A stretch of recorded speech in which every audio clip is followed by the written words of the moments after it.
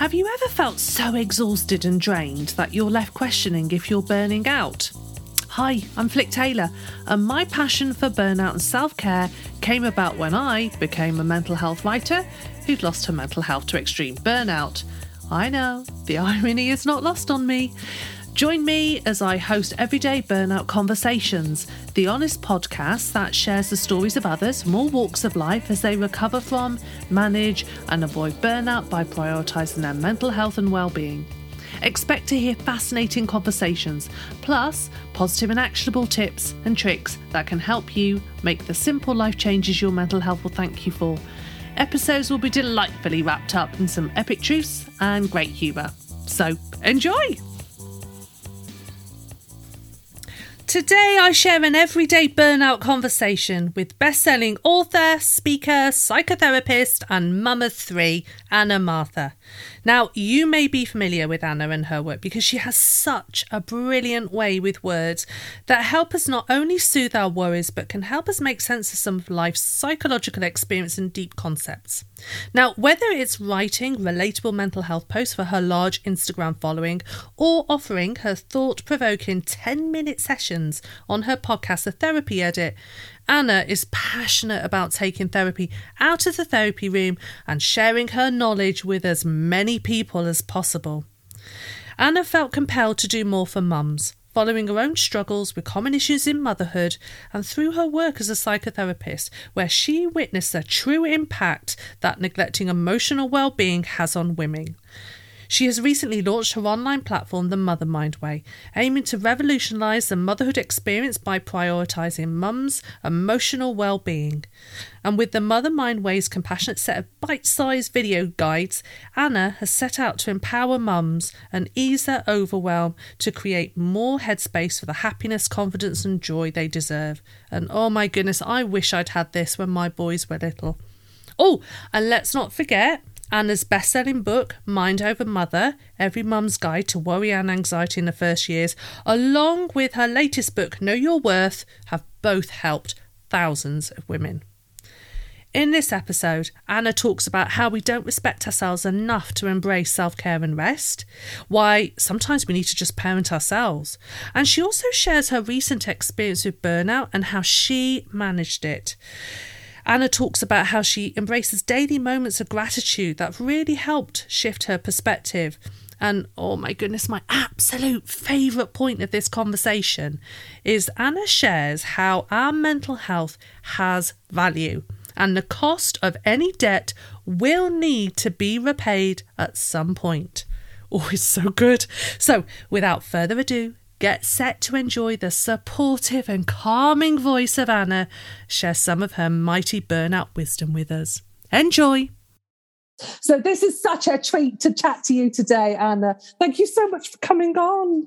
Oh, thank you so much for having me. I'm just excited that your podcast exists, to be honest, because I think it's such a cycle that so many people are on, this kind of burnout, overwhelm, live 100 miles an hour, crash into a heap, pick themselves up, do it all over again. And I think now life is starting back up again in some kind of vaguely normal-ish way.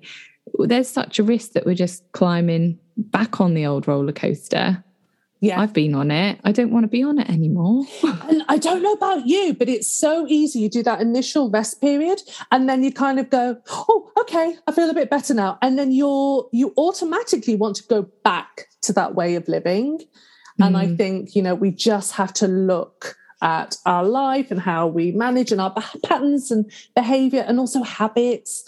We need to have a good old shake up and really start to thrive as opposed to just survive. Like, oh my gosh, I've had some dodgy days of surviving. Yeah. And I think you're so right in just using the word habit there, because for many of us, for reasons that we may or may not know, that burnout roller coaster, it's a habit. And what I love about habits is that there's so much hope. Just as habits are formed, habits can be broken, and there is hope beyond the roller coaster and the crashes. Yeah, there really is, isn't there? But at the time, you don't think that. No, can't see the wood for the trees. Exactly. And I don't know about you, Anna, you must see this a lot in your work. I think there's a lot of mums, parents out there who are either burning out or burnt out, and they don't even know it. Yeah, I think we can slip into it. Burnout doesn't really happen overnight, does it? It's a mixture of things that all kind of just lead us to this place of finding ourselves completely depleted of anything and everything. And it might just be that you look back and you think, you know what, I don't remember the last time I really laughed, or I don't remember the last time that I actually could relax when I was relaxing, or when I was just enjoying myself doing something. And I think you just start to realize that slowly the sunshine just kind of slipped out. So it's not always a big crash and a heap. It's a sliding into, because of habits and things have just been deprioritized. And then you get so far down the road that actually you've kind of lost perspective. And it's so, the frog in the pan of boiling water, that when that pan is kind of slowly, when the heat, it's a horrible metaphor, isn't it? But it's such a good one. When that pan is like slowly, the heat is slowly turned up, the frog will boil alive. Because it doesn't think to jump out, because it's just so slow. And I think that's often what burnout is. We suddenly realize, goodness, how did I get here? Yes. Yeah. It's the biggest shock when you actually get to the point where you look in the mirror and you don't even recognize yourself. It's the biggest shock that you kind of like, what happened? How did that happen? And, I love, you have a brilliant video on your Instagram feed in regards to self-care, because, obviously, we're all being, there's a bit of a buzz, isn't there, about self-care at the moment, which, it really upsets me because it's such a good word, but it's starting to go a little bit naff now. I'm a bit cheese fest, and people switch off. You're like, no, this is absolutely vital. Yeah, it's a building block, isn't it? It's a foundation, and I think the part of the issue is that people are so uncomfortable with it because it's a challenge of identity for so many of us that get our worth from doing it faster. And, it doesn't often hit the spot. So we think, well, actually, the answer is then that I do more, and I do more faster, and I do more things more efficiently, and I reach, and maybe one day I'll be able to rest. Maybe one day I'll be able to sit down and think, right, I've done enough now. But that time never comes. So it's understandable why so many people feel a bit squirmy when we talk about self-care, because often it just involves listening to yourself. Yeah. For those of us who thrive on meeting the needs of others, that is a massive challenge of identity to ask people to do that. And then, people will say, oh, I just feel really guilty when I sit down on the sofa. But I think often, when you pull it back a little bit and we look, beyond self-care and we look to self-respect, so many of us aren't even respecting our own needs, our own basic needs. So I put something on Instagram the other day, just trying to work out, why do we find it so hard to look after ourselves? And I was getting people to think about, what one tiny thing could you do this week, every day, that is just acknowledging a basic need. And so many people said, I'm going to eat lunch. I'm going to go to the toilet when I need to go to the toilet. And the other one was, I'm going to drink water. I'm going to hydrate. And you're thinking, oh my gosh, no wonder we find it difficult to accept support when we're feeling low, to reach out, to let people help us kind of practically or emotionally, when we're giving ourselves the message that we aren't even worthy of a meal or a glass of water, like we're some kind of prisoner. And if we think the amount of love and resources we pour into those people around us that we care about, what would it be like if my children said to me, I'm thirsty, and I denied them water, or if they said they wanted the toilet and I denied them that, or if they were hungry and what would that look like? Yeah. That would be classified as abusive neglect. It would be, wouldn't it? Yeah. However, what about when it comes to us, and there's a little us inside of all of us, that vulnerable us that just wants to be loved and just wants to be looked after? We're abusing a part of ourselves, and we're denying ourselves hydration. We're denying ourselves rest. We're looking at the clock and it's 11 o'clock and we know we're going to be woken up in the night. And we're thinking, no, I don't want to go to bed now. I want this time on my own. So we're kind of doing ourselves out of the basic building blocks of human need. Like even prisoners get these things. Even prisoners get access to water. They get access, they get to exercise, they get food and they get sleep. Yeah. So what are we telling ourselves? So no wonder self-care and all the connotations that come with that feel cheesy, because we're resistant, because it's so often, there's like a massive void between often how we're treating ourselves and what those caring things look like and what they mean. And it's about nurturing and meeting needs and being kind and patient. And if we're abusing ourselves in neglect, then of course it's not comfortable. Yeah.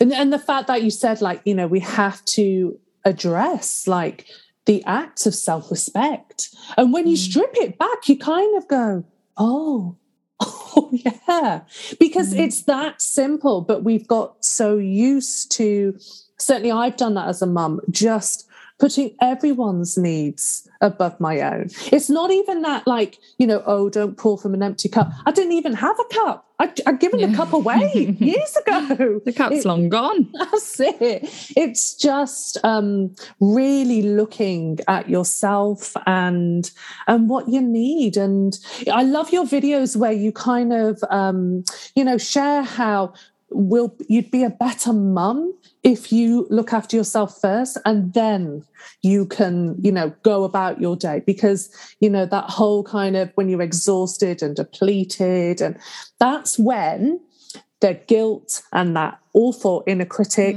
they creep in, don't they? And they take over. They literally run the show. And I love how you address that. I think that's it, isn't it? It's about starting to see self-care and self-respect and rest in a completely different way, because I think I used to kind of put all of those things aside in the name of love.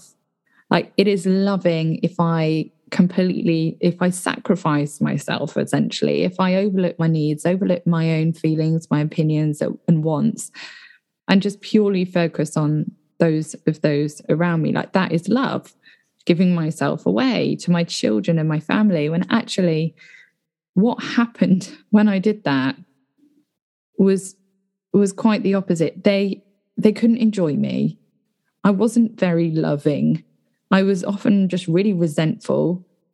I was irritable because I was just unbelievably exhausted. I felt like a failure because I was trying to live to this kind of super mum standard that, it's a myth for a reason. It will kill. I honestly think that if I had carried on trying to attain to that standard, it would have been the end of me. It's just not sustainable. And the gap between where you think you should be and the reality of what you actually have the resources and ability to do, the bigger that gap, the more it is filled with those feelings of failure and shame and self-criticism and all of that stuff that we just carry around, the guilt, and it's no way to live. It's heavy as well to carry. Like, oh my gosh, it's so difficult to go about your day trying to battle with all of those, like the guilt and that terrible inner narrative, as well on top of dealing with everything else in your day. Like, no wonder we get just crushed to a pulp, I love your, you shared at the Cheltenham Literature Festival and on your, in your Instagram as well, like the jar of pebbles. I love that story, Anna. Could you share a bit about that? Because I think that really helps kind of, those spaces and time. Yeah, just that, what the jar of pebbles, where everything is just filled with stuff. So I remember doing a talk once, and on the way there, I was just thinking about this jar of pebbles, and we have, what are the main things in our lives that kind of fit in there? The work, the home admin, the relationships that are important to us, parenting, all of those kind of big chunky things. And in a jar of pebbles, you would have air and space around that, wouldn't you? Yeah. But actually, if you imagine pouring a bag of sand into that jar of pebbles. It will literally fill every single crevice. And I think we've just lost space in our lives. We fill space. We have feelings around the main responsibilities that we have. And instead of allowing ourselves, I think we've become quite fearful of feeling, fearful of feeling bored, fearful of feeling sad, fearful of feeling angry or frustrated, or even sometimes fearful of allowing ourselves to feel joy and love because we're so scared of it being taken away. Or yes. So I think the space has been, there is no space left in our lives. We have a spare moment so often we scroll through it or we listen to something through it. I'm a big filler of silence in the car. I love listening to podcasts. And every now and again, I think, you know what, actually, I'll just have a quiet journey. I'll just be with my thoughts, because how often do we do that? And when we think and when we daydream, we're processing things, we're feeling things, and feeling itself is productive. I think we're so obsessed these days with making sense of something, drawing a line under it, you know, neatly kind of tucking it away, where actually feeling is a bit messy, it's a bit confusing, it doesn't always make sense. A lot of our feelings are quite conflicting. However, there is value in feeling.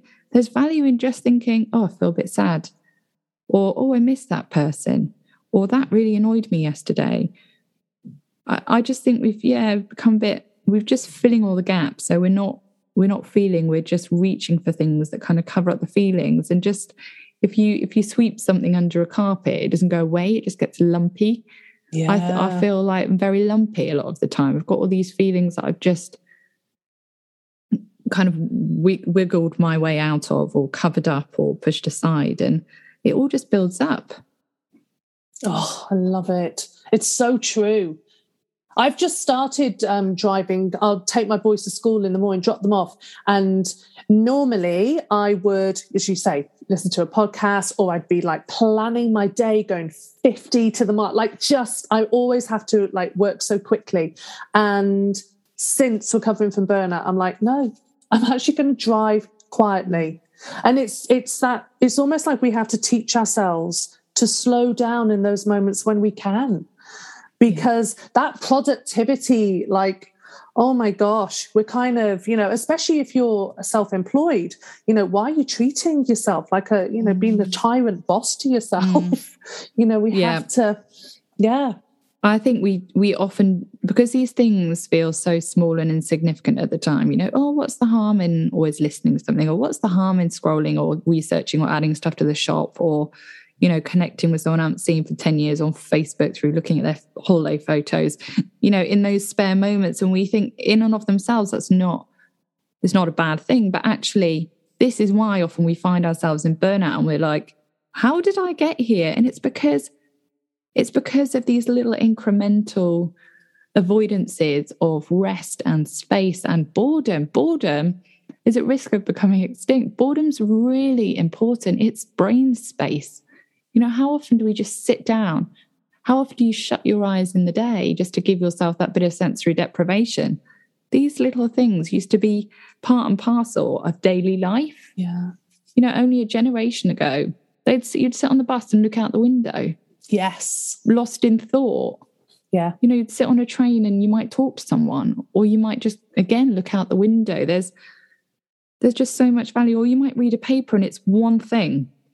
You're looking at one thing, reading one story, and now we might be on our phones and we're reading something, and then an email comes in, and then a friend messages, and then there's a news flash, and we're switching between zones all the time. You know, I sometimes laugh and imagine, can you imagine if you had a big desktop computer, and every time you check your emails, you just imagine that you're turning towards this massive desktop computer wherever you are. Because what you're doing, it's just this little visual I sometimes do to remind myself that actually I'm putting my head in a completely different space right now. And that takes a lot. Yes. You know, when we're constantly doing that. Yeah, literally imagine that you're carting around this little office and you quickly hop in it. And then you hop back out and you're talking to your mate. And then you hop back in it and you do some, you know, imagine it's a little supermarket because you just added something to your shop. And we're taking for granted that every time we're switching hats, every time we're diverting our focus, we're switching in and out of completely different place. And that is exhausting. It doesn't feel like it, but it all adds up. Oh, gosh, that's so powerful. Because you're right, so many of us do that. How many times are you just kind of quickly checking your emails? Oh, my goodness. And you know what, Anna, like in the past, I'm getting better. I promise I'm getting better. I would wake up at like 2, 3, 4 in the morning, and it was automatic to reach over, look at my phone for the time, and then look at the notifications. Yeah. Why am I doing that? Because we can. And I think that's the issue, is because we can. So if we can, why not? And I don't like an unanswered question. You know, when you're talking about, oh, what was that actor? Well, I can find out. Is there ever a question that goes unanswered these days? And actually, I think we're also getting so used to knowing everything we want to know. And actually, it's good not to know everything. Yes. It's healthy not to know everything. Our brains are processing an overwhelming, mind-blowing amount of information every single day. Yeah. And it's I think it is. And I don't know about you, but I find with the quiet, often comes a much kinder, more gentle voice within, as opposed to that very harsh, you're not good enough, you're not doing this, you haven't done that, you're a failure. That doesn't always come through in the very calm, quiet moments. It's those moments that you kind of go, oh, you know what, you're doing all right. Keep going. You've got this. Like, it's just that very lovely, gentle voice that can come through when you have that space. Yeah. You have more time for yourself, don't you? As in you have more time for the needy you and the feeling you. And it's because I just think, honestly, when we're running at 100 miles an hour, we are almost resentful of our own feelings and our own needs because they get in the way. Yeah. They get in the way of me doing something if I'm not feeling well, or gets in the way of me doing something if I'm feeling sad. And actually, you know, it's almost like we're seeing ourselves as an irritation. We're just wanting to be machines. We're just wanting to, you know, output. And it's a very tall order because our resources change every single day, every single hour. We have different things available to us. Yes. Oh, my goodness. Now, for those listening, for yourself and for the women that you've worked with, what are the key signs of burnout that a lot of people miss? Because I think people kind of have those classic symptoms, but I know from my experience, there's so many other warning signs beforehand. I think it can be just feeling low. It can be, again, that anxiety creeping in. Maybe you're not being particularly nice to yourself. It might be that your response is to do more. So actually, those feelings of failure creep up. So instead of thinking, oh, actually, I probably just need a break, it's, well, I need to try harder. I need to do more. I need to feel, you know, I need to work. It's the focus is on the doing.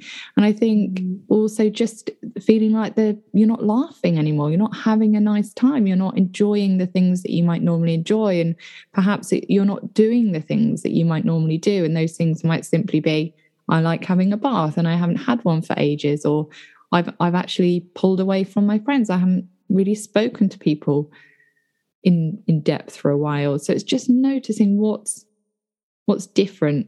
What have you kind of lost along the way? What's fallen by the wayside as things have gone on?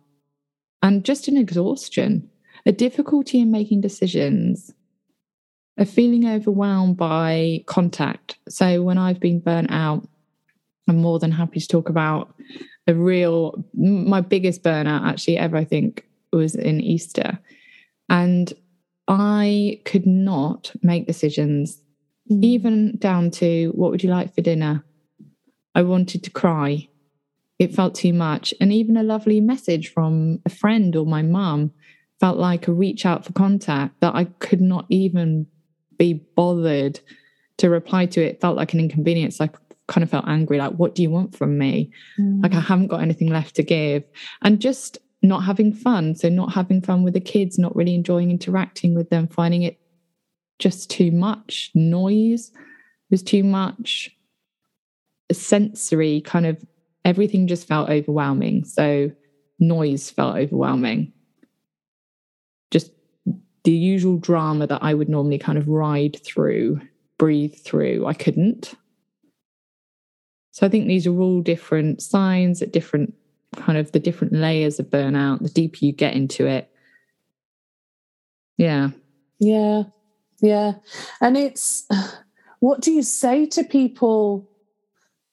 Because I do wonder if a lot of people just don't have that self-respect and sense of self-worth to step in at those early signs and take the reins back. Because I just think, when we look at people pleasing and giving to others, and, you kind of almost needing validation from others in regards to your work. So you keep working to get that. It's, how does someone take those reins back and do it for themselves? Yeah, it's it's the biggest challenge of identity. And I think as someone whose worth has so firmly been in doing things for other people, pleasing other people, creating stuff, it's a massive, massive challenge of identity. I often ask people, if your work was taken away tomorrow, or whatever it is that perhaps that they've invested everything of themselves into, that's leading to that burnout. It might be family. It might be, some of these things are situations completely outside of people's control. So perhaps they've got a child that needs a lot more from them. Perhaps they're looking or caring after a family member, caring for a family member. And, some of these things are not chosen circumstances. The pandemic, again, the amount of stress and overworking that people have had to do to cover for other people that haven't been working for whatever reason. There has been so much kind of circumstantial burnout. But I think when we have circumstantial burnout causes, and then we also have our own burnout causes, which may be, for me in the past, have been, no, don't worry about, I don't need your help, thank you, it's absolutely fine, I'm fine. Accepting support is failure, completely incorrectly, but that is what I lived by. I didn't want to burden anyone. Or you're perfectionist and actually you're just needing to put everything into everything because the feedback that gets validates who you are. It's when these things create statements about how we are as a person. It's a huge amount of power to be giving to those things, and it's never going to satisfy. And so, yes, it's a challenge of identity. So we want to take the reins back a little bit. We have to really look at where we're getting our worth from. Yeah. How we're understanding ourselves as a valid and worthy human being that deserves rest and deserves to be loved and deserves to be supported and deserves to have fun and, just deserves to slow down for slowing down's sake. It's a big thing to have to look at, and it's absolutely vital, because if we don't, we're always going to be chasing after those things. Yeah. We have to start finding truth in the fact that we have value outside of our work, and we have value outside of our identity as a mum or a daughter or wherever we're placing that. Yeah. Yeah. I know. Obviously you wrote that incredible book, Know Your Worth. But I think also the minute you start to take care of yourself, those basic human, needs, once you've started to do those things, you're kind of getting closer to, having that self-worth and prioritizing yourself. But I also understand when you're burnt out, that can be quite a big jump, Yeah. Yeah. So taking it back, really, just starting to ask yourself, what do you need? Yeah. Because I think, it's not sustainable, and it's recognizing the unsustainability of how we are living. And I think it's very painful when loved ones are watching loved ones going through this kind of working and pushing and not stopping and not slowing and I think for my husband, seeing me on this cycle is incredibly frustrating, really hard, really sad to be there on, kind of standing at the sidelines, just wanting to shake me and go, for goodness sake, Hannah, stop it, slow down, rest. Yeah. Have you always been, have you, because you've said in your post, like, I go like 10 miles an hour, like, and I know that feeling. I also completely over rev. It's just who I am. Have you always been that way, Anna? I have. I've got an incredibly creative brain. My brain is very wired and wild and thinking of ideas and things all the time. So I think the way that my brain is wired, I have to be so much more intentional and protective and coaching myself through, right, put laptop down, Anna, now. But, what's important to you right now? Having some lovely quality time with the kids or sending this email. So I'm always having to coach myself. And I said something about this the other day. I was sitting down on the sofa and my finger was hovering over, the next episode on Netflix, and we were completely engrossed in something. It was 10 o'clock, which I like to think of as my bedtime. And I looked at the clock and I thought, in my head, this little voice came in and said, Anna, nobody is going to make you. Nobody can make you go to bed. Yeah. And I think it was that realization that we tend to just slip into these things. And actually, sometimes we need to parent ourselves. Yeah. We need to be that loving, come on, off you go. It's time for bed, upstairs, busy day tomorrow. And so often we just, for goodness sake, why can't you just dip and go to bed? What is wrong with you? You're going to be tired tomorrow. You're going to do rubbish tomorrow. You're going to be so grumpy with the kids. Why do you always do this? Actually, if we just start changing the way that we're talking to ourselves and even recognizing. So this is the other thing. I think so much of change is about recognition. Because when I often ask people how they're speaking to themselves in their mind, would they speak to their child like that or someone that they love? They say, oh my goodness, absolutely not. I would never do that. I didn't realize how cruel I was. Didn't realize. And as soon as we start to realize these things, we then have a bit more choice as to what we do with it. But we're not even realizing what we're doing. Not even realizing how mean that conversation is, or we're not even realizing how often we push through first and don't recognize how much of a statement that's making to ourselves. Yeah, we're kind of doing it, aren't we? We are, and it's a very different approach because if you've burnt out, there's some patterns and behaviours there that have led you to that. And I discovered that actually when you're trying to recover from burnout, you can't use that same voice to put stuff on the self-care list. You can't be like, you have to do an hour on the elliptical trainer to get rid of the cortisol. You have to do... I was embracing that side. And again, I kind of had to stop and go, I really don't feel very well. I don't understand. Yeah. And it's because I was using those ingrained patterns and voices and behaviors from years, Anna, to then try and recover. And you have to kind of almost replant yourself, don't you? In different soil, like nutritious soil. And it's fascinating, isn't it? It's a learning for life. And I'm so grateful to this burnout that happened in, it was the Easter holidays. And for me, it was a mixture of, I escaped into work over the pandemic because it made me feel good. It made me feel productive. It made me feel helpful. I love what I do. It enabled me to be creative. So in many ways, it my work actually helped me through the pandemic, helped me stay okay. But that plus just the enormity of what was going on in our household, but also, there are always other things going on outside of it, aren't they, with family? And there's always, my family has been the source of many of my therapy sessions that I've had over the last how many years.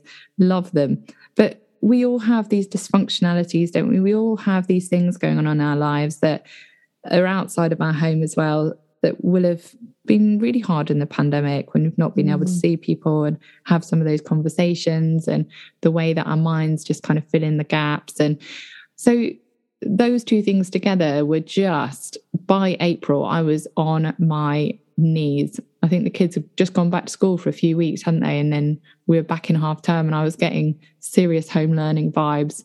I remember thinking, I need to print out the worksheets. And I was like, no, it's half term. It's half term. There are no worksheets. We're not back in lockdown. We're not home learning. And it was, I broke into so many different pieces, and we were meant to be going away to Wales and staying at my husband's kind of family home where he was brought up. And it was one of the last times we were ever going to be able to do it because it's been sold now.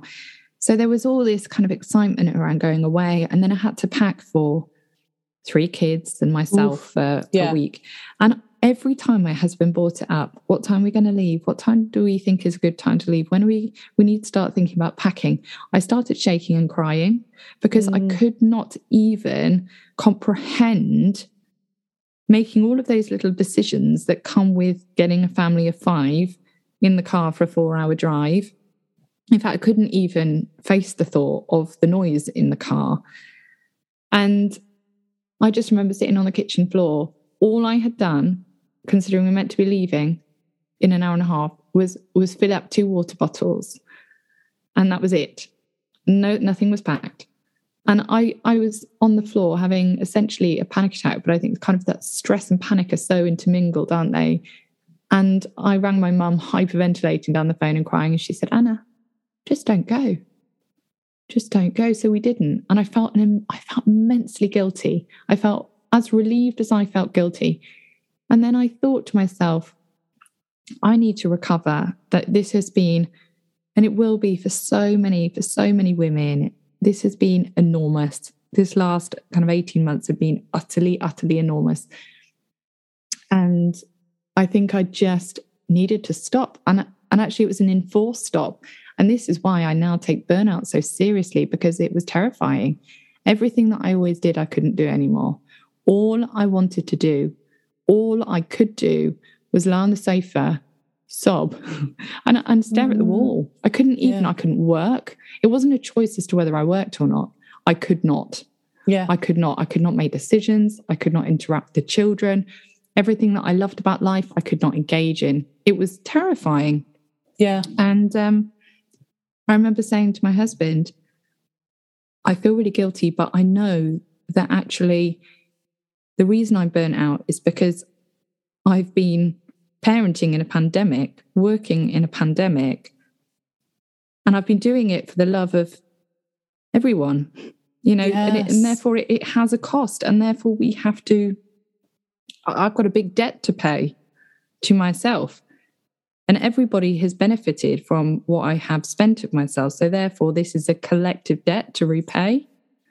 Oh my gosh, I've gone goosebumpy. Anna, my arms. You're so right. It's a collective debt. It's a collective debt because I have been spent on keeping my kids okay for 18 months of this collective trauma in different ways for different people. And that is very expensive. Yes. Expensive on your emotional resources. And I said to him, it's like, say I had a credit card and I said, let's go on a wild holiday. I'm going to max out this credit card. And we all agreed that that's what was going to happen. And then we got back and then my credit card is in 10 grand's worth of debt. Then we need to find a way to pay that debt back. That was a collective, we all benefited from that debt. So that's how I kind of addressed this guilt, really, was that I was broken, but I was broken for a reason. I was in debt and we all needed to find a way to make me okay again. So I let my husband take the kids out. I let him take over loads of the stuff that I would have normally done. And it took a while. And I still think when you've been through kind of that burnout bottom, you start to think, man, I need to exercise, or I need to do my thing, or I need to get my space, or I need to go on my walk, as if my family depend on it, because actually they do. Yeah. Yes. Oh my goodness. That's so powerful. Because sometimes it's very difficult to, when you've been the one who's always, done certain things in the house. It's that bloody mental load, isn't it? And the household. And I actually said to my husband the other day, like, I kind of had a bit of a day where I was like, oh, I can't do it. Because it literally feels like you've got 50,000 tabs open on your computer in your mind, doesn't it? And how do you even kind of show that to someone and say, here, do you want to take these 20 tabs? They're like, what are you on about? But you're so right. It costs our house so much. Yeah. And this is when I think it's dangerous when you start warring over who's had what time, because, who's had, well, you went for a walk yesterday, so now I can do this. But the thing is, all energy it's not all equal. Like, I might need more sometimes than my husband because I'm spending more of myself, and it's not all obvious. Yes. But yeah. And you're right. We all have different resources at different times. We're faced with different obstacles, aren't we, at certain times? So maybe if you've always done this, it's okay to all of a sudden, you can't do this anymore. You need to do this. Yeah. Yes. But you know what, Anna, when you said that, what really struck me was that you were saying it with such a kind, compassionate voice, as opposed to that kind of, that critic of, why am I burning out? Why have I done it? Just, this is what's happened. It cost a lot. Now I'm going to start repaying. Come on, you lot, let's start to repay this debt. I love that. We have to see it differently, don't we? Because I just think criticising and shaming ourselves, how many years have we been doing that, and how is it working for us? Yes. And our response is often then, right, okay, I need to criticise, I need to crack the whip a little bit more then, when actually it's the total and utter opposite. In my book, I talk about two different classrooms, and one classroom has they both get exactly the same grades. One has a teacher that's really strict, kind of, smacking a ruler on the desk and dishing out all kinds of different disciplines and gets good results. And then the other one is so much more kind and compassionate. The teacher's really warm, gets, down on the kids' level and talks things through, and it congratulates them and encourages them, and they get the same results. And I think often we fear that if we're kind to ourselves, we'll become this kind of passive blob, underachieving, not living to our full potential, just rolling our way through life. And I think that there can be fear as to what kindness and compassion might lead us towards, when actually, wow, I just think that's all upside down. And I've learned, I've learned this the hard way, is that actually kindness and compassion is what we need. And it might be that we have to give ourselves something that we haven't had. And this is the other massive thing, is so often I'm so lucky I have kind and compassionate people in my life, but that's not always been the way. And there have been pivotal relationships in my life that have been utterly the opposite. And of course, when we're young, we apply so much more value to those, don't we? And we internalize those voices, and we internalize if someone's spoken badly to us. When we're kids, we're egocentric. We think we have a direct impact on those around us. So if they're cross with us, then we must be wrong. So then we can carry that message the rest of our lives without questioning it, and it becomes part of our internal dialogue. And I think many of us haven't even realized that there could be another way. Yeah. And you're so right. This is where actually the burnout, it's kind of brought so much to us. And we were chatting before and saying, like, it's kind of a gift to be able to look at your life and unpack what's in your backpack and be like, oh, this is no longer valid. Get rid of that. This, yes, this is a great habit and behavior. Keep that. But this, what are you doing with this? Get rid. It makes a real, it's a real kind of, I guess it's like walking in, isn't it, off a football match, half time. You're in the changing room, and I'll go for Roy Kent in my changing room, and Ted Lasso. But you just want to sit and go, this has worked, this hasn't. Okay, right, let's just carry on and see what happens now. It's that positive, kind, There's a lovely energy to it as opposed to what was not working. And you're right, with those, gosh, we can all remember a teacher who put us down when we were as a kid. Yeah. We don't remember the teachers who said we were amazing and we made a difference. We remember the things that, were negative. Yeah.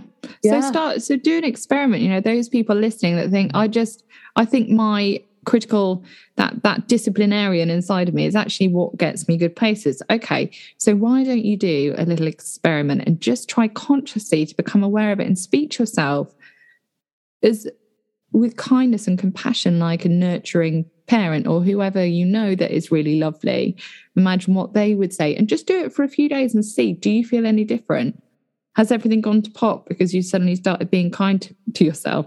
And also the other thing, I think we're so much more than the value of what we do. And I think just because the world doesn't want us to believe that. The world wants us, in our economy, wants us to believe that we need to be more, to have more, to do more, to have worth, because that's how the world goes round, isn't it? Is people just doing and giving and buying and adding and growing, and when actually we get to the end of our lives. And I don't want that to be all my life was about. I want to be able to, I don't want to wait until I'm on the floor till I have rest. Yes. Or till I'm in such a state of need that that's the only thing that will finally get me to accept support. Or that my kids hug me and I'm so fixated on what I need to do next, or feeling undeserving of their love that I can't actually enjoy that. Because this is it. This is literally, this is it. The life that we're living now, this is it. And I think often we're holding out, when I've done this, then it will be better. When I've done this, then I can relax. When I retire, then I can enjoy these things. But actually, tomorrow isn't certain. This is it. Yes. And I want, we need to be living a little bit more for today. It doesn't mean that we don't have one eye in the future and a foot in the past. It's just that we just become more aware of, the now, because it's the only thing that's real, really. Absolutely. It truly is, isn't it? And then, how we kind of have those moments of compassion for ourselves, sitting in the moment. Because, sometimes we're programmed to go for the future, which always, you can find something to worry about, and that always sparks the anxiety in me. And then I can also look back on the past. And if I focus on something negative, which, we're all human, you live, you learn. But if you focus on it, I can really tap into those feelings of depression, just kind of like, my gosh. Whereas you're right, if we can just strive for that middle ground, that my son, he's 14 the other day, he said, you just need to strive for balance in your life, Mum. Oh, and I thought, oh my God, he's right. What the heck? But valuing and being okay with the unfinished, with the imperfect, with the the not quite where the standards were, with the good enough. I just think that's the reality. We live in the grey area. How often do we get to that point where we're like, right, I've done that, and now I fully deserve this rest? That might come every now and again. And actually, I did this post because I think often we want the black and white. We want the brilliant. We want the done. We want the wrapped up. We want the definitive. And actually, life is lived in the grey. And that sounds really dull, right? Until you actually look at what grey is made of. And this made me so happy, because grey is made of teal, cyan, and then the yellow one. So grey is made of colour. And that made me so happy, because I think often, for me, settling is about not living to my potential. It's about boring. It's about, I could be doing more, when actually there is so much colour. And this is where most of life is lived. So put your focus on the grey. And then when those black and white times, when those definitive moments come, then great, celebrate them for what they are, but don't just live seeking that experience all the time, because the magic gets overlooked. The marvellous gets overlooked. Those moments get overlooked. The moments in front of me, I was putting my shoes in a swimming locker yesterday with my daughters. And I've been practicing gratitude so much just to bring balance into feeling, just to bring balance into the mundane and the boring, not to kind of shame myself for feeling anything other than wonderful. But I saw these two pairs of shoes together and I just was so overwhelmed with like this gratitude. I could have cried, and I was like, these two pairs of shoes and all that that means in this random moment in the swimming pool. My daughter, a privilege. You know, to be here at this pool, a privilege. To be able to tie laces, a privilege. To be able to buy shoes, a privilege. And I just saw this utter amazingness in these two pairs of shoes. And I think the more we just bring our focus in from seeking and striving, the more we see the things that are in the grey that are actually just amazing. Yeah. Oh, that's so lovely, Anna. You're so right. You're so right. I mean, there's just so much joy in everyday single moments, but when we're rushing and striving for other, we miss them. I saw the little picture of the two shoes, and I was like, oh.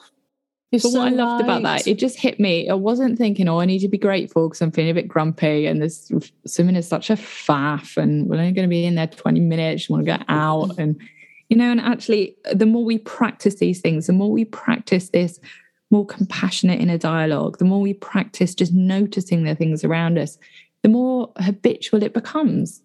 Yes. It becomes a habit. I didn't even think I've got to be grateful. I just looked at the shoes and it hit me. And then it struck me that, you know, it works. These things work just as we get on the burnout cycle, and that becomes habit. You know, enjoying the good things in front of us and realizing that we're worthy of rest and we're worthy of good things and we're worthy of the love from the people in our lives and we're worthy of support. That can become a habit as well. Yes.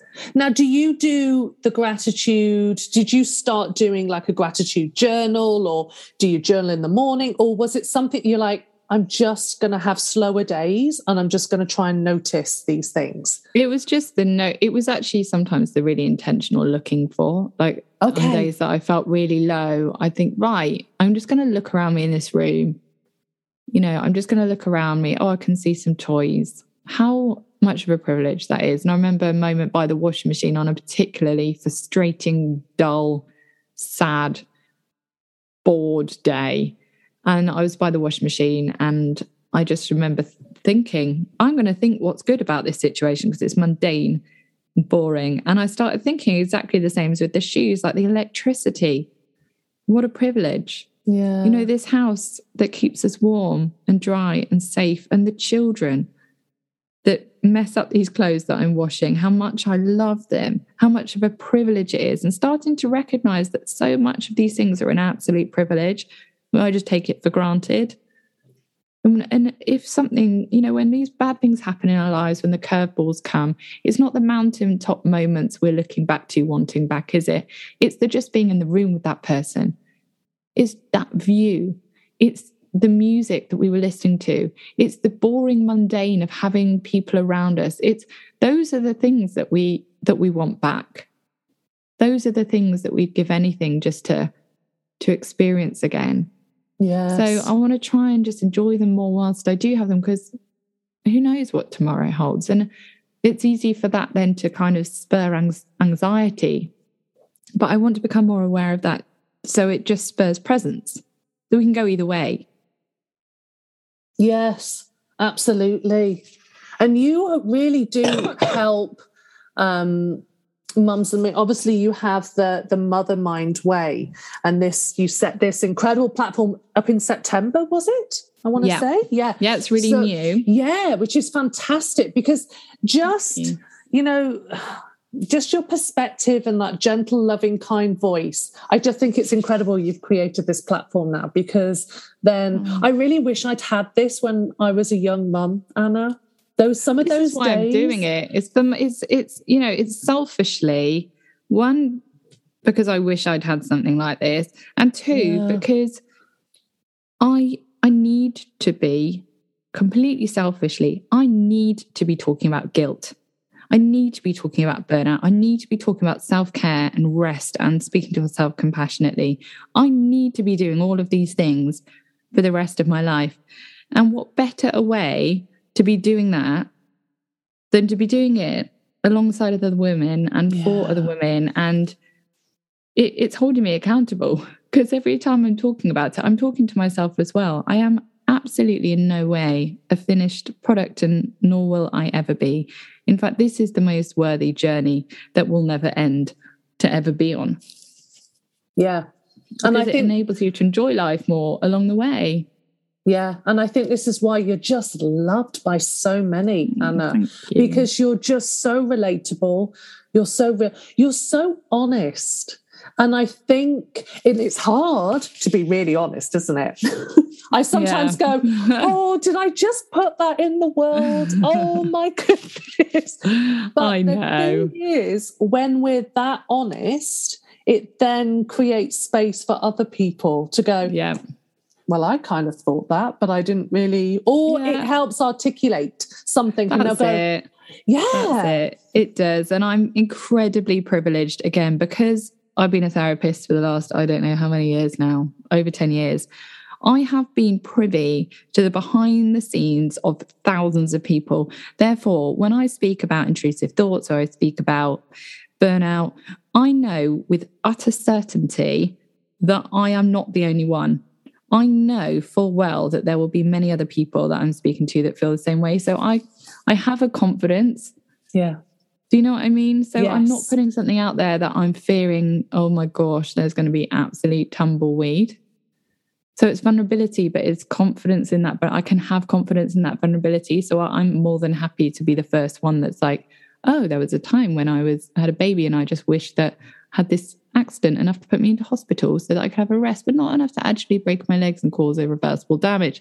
You know, I know full well how many people have had thoughts like that in overwhelm and burnout and total and utter sleep deprived depletion. So I can say that knowing that I'm not going to be met with silence.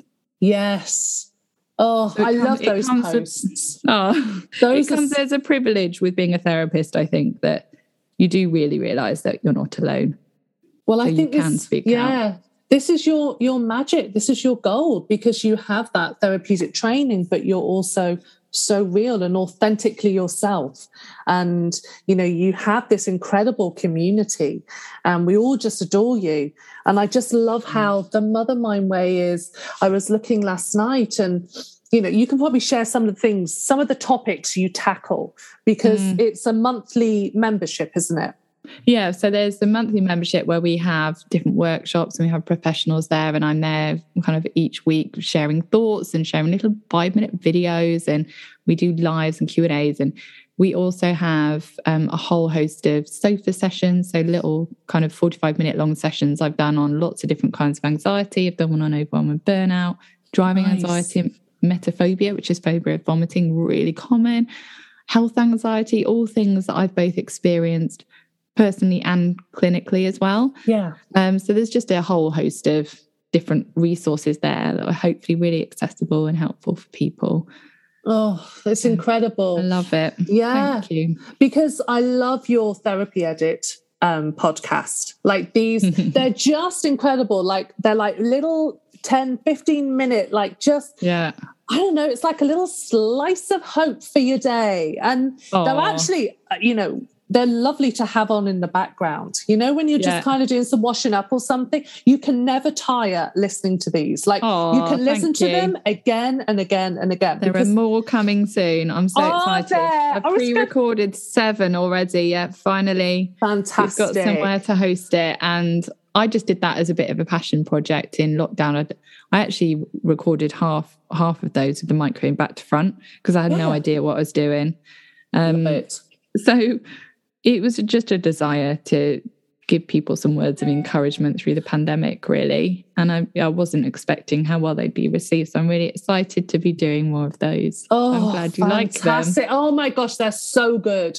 They're so good. Lovely little snippets, whether you take them as a pep talk, whether you take them as something to observe and use for your own life. Because this is what's lovely, is that you just kind of are putting out these amazing tools into the world that, you know, they're like stepping stones. Because, you know, when you're in kind of a moment, whether you kind of hit burnout or you're in a little kind of a crisis, it's knowing, you're looking around going, what do I do now? And if you can have these little things just to kind of, you know, support you until you're ready to then look and, you know, seek for talk therapy or, you know, taking things further. But they're just fabulous, Anna. They really I'm glad are. you enjoy them. Yes, they're amazing. So what kind of things do you do now to like keep you focused on self-care habits? Okay, so what do I do? Walking is a massive thing for me. It's one of those things from all the lockdowns that I've carried on doing, and I really miss it when I don't. So I've started trying to prioritize that, even getting my toddler to get used to just being walked in a buggy for 45 minutes on a weekday, which she didn't love initially, but we've got into the groove now. Also, I like doing a little bit of kind of meditation, just audio, you know, YouTube or Headspace or Calm app for 10 minutes. And I try and shut my eyes and give myself a bit of sensory deprivation. I've stopped going on social media and my email between 9 p.m. and 9 a.m. And I'm hopefully going to like bring that 9 p.m. thing a little bit earlier. It's just being more honest about what I need, being more accepting of support and more asking of support, and naming how I'm feeling, naming what I need. Yeah. Now, I'm interrupting here to share that just as I was sat listening to Anna's Gold and hanging on every word, the screen froze. Like every podcaster's worst nightmare, my eyes went as wide as saucers and I held my breath, trying to figure out if it was the internet connection, if it was a video recording platform, was it my computer? What the heck has happened to this connection? So after sending frantic and panic messages to Anna, after restarting computers, checking everything, after a little bit of sweating and swearing on my end, I finally get back to Anna. And this is why we all need a little bit of Anna in our life, because after I was apologising profusely, she calmly and kindly said, Flick, why are you apologising for something that is not your fault? It's okay, these things happen. And literally at that moment, I let go of my tense shoulders. I took a breath and I thought, this is why we all adore her. Anna's the calm guidance we all need to listen to when we're elevated. So after a few laughs, we finish this chat with the questions that I ask all our guests. And here's how the lovely Anna answered them. So, Anna, I've been asking, it's been so lovely chatting to you. It really has. Thank you so much for all this incredible gold. And I will put in the show notes where everyone can find you, your books and your incredible platform and everything. But I've been asking guests at the end some quick fire, lighthearted questions if you're up for gosh. It. Oh, yes. Okay, so on your dodgy, tough days, do you opt for lemon in water or lemon in gin? I'm not very good at answering quickly. So normally lemon and gin, but recently I've stopped drinking in the week and it's been amazing, but hard. Okay. Yeah, so a mixture depending on the weekday. Yeah. Ideally lemon and water. Yeah, exactly. Hydration. Do you move your body or move the remote? Move my body. I love working out. Oh, I love it. Get rid of all that cortisol. Oh, yeah. Bag of almonds or bag of Maltesers? Oh, I can't eat Maltesers because I'm celiac. However, it's the chocolate. I've got a bar bite next to me now, and it's I've chatted my way through half of that. Oh, yes. And do you ask for help or are you happy to hermit? I these days ask for help very proudly. God. Mm-hmm. Oh, well done. That's something I'm working towards. I'm still working on it. It's a battle, but I'm much more that way inclined. Oh, life-changing. Good for you. Yes. Now, what's the one thing you're going to do today that your future self is going to thank you for? I'm going to play a game tonight and just I want to play a board game or play a game instead of watch more sex education, which I love. Oh, it's good, isn't it? Yeah, it's good. But I just feel like a bit of interaction tonight, a bit of a game, bit of fun. Oh, amazing. Anna, thank you so much for your time today. It's been incredible. I just know, gosh, everyone listening is just going to have a moment where they're like, they're just going to take it. It's going to really change how they approach their day. So. Oh, it's been amazing. So thank you so much for your time. It's been incredible. Thank you for having me. It's been an honour. Thank you. You take care. Okay, bye. Thank you so much for listening to this episode of Everyday Burnout Conversations. Please check the show notes for any links to items discussed today, and the original music and sound editing is by Chris Taylor. If you've enjoyed this podcast and have a spare few minutes, then it would be absolutely amazing if you could leave me a happy starry rating and review. It really does help this podcast reach a little further, and I'd just love it to land in the lap of those who, like me, last year are perhaps feeling isolated and lonely in their burnout struggle. Please note, this podcast is not intended as medical advice. Remember, you matter, so don't hesitate to reach out to your doctor or mental health professional for support if you're having a rough time. Wishing you a great week and take good care of yourself. Bye for now.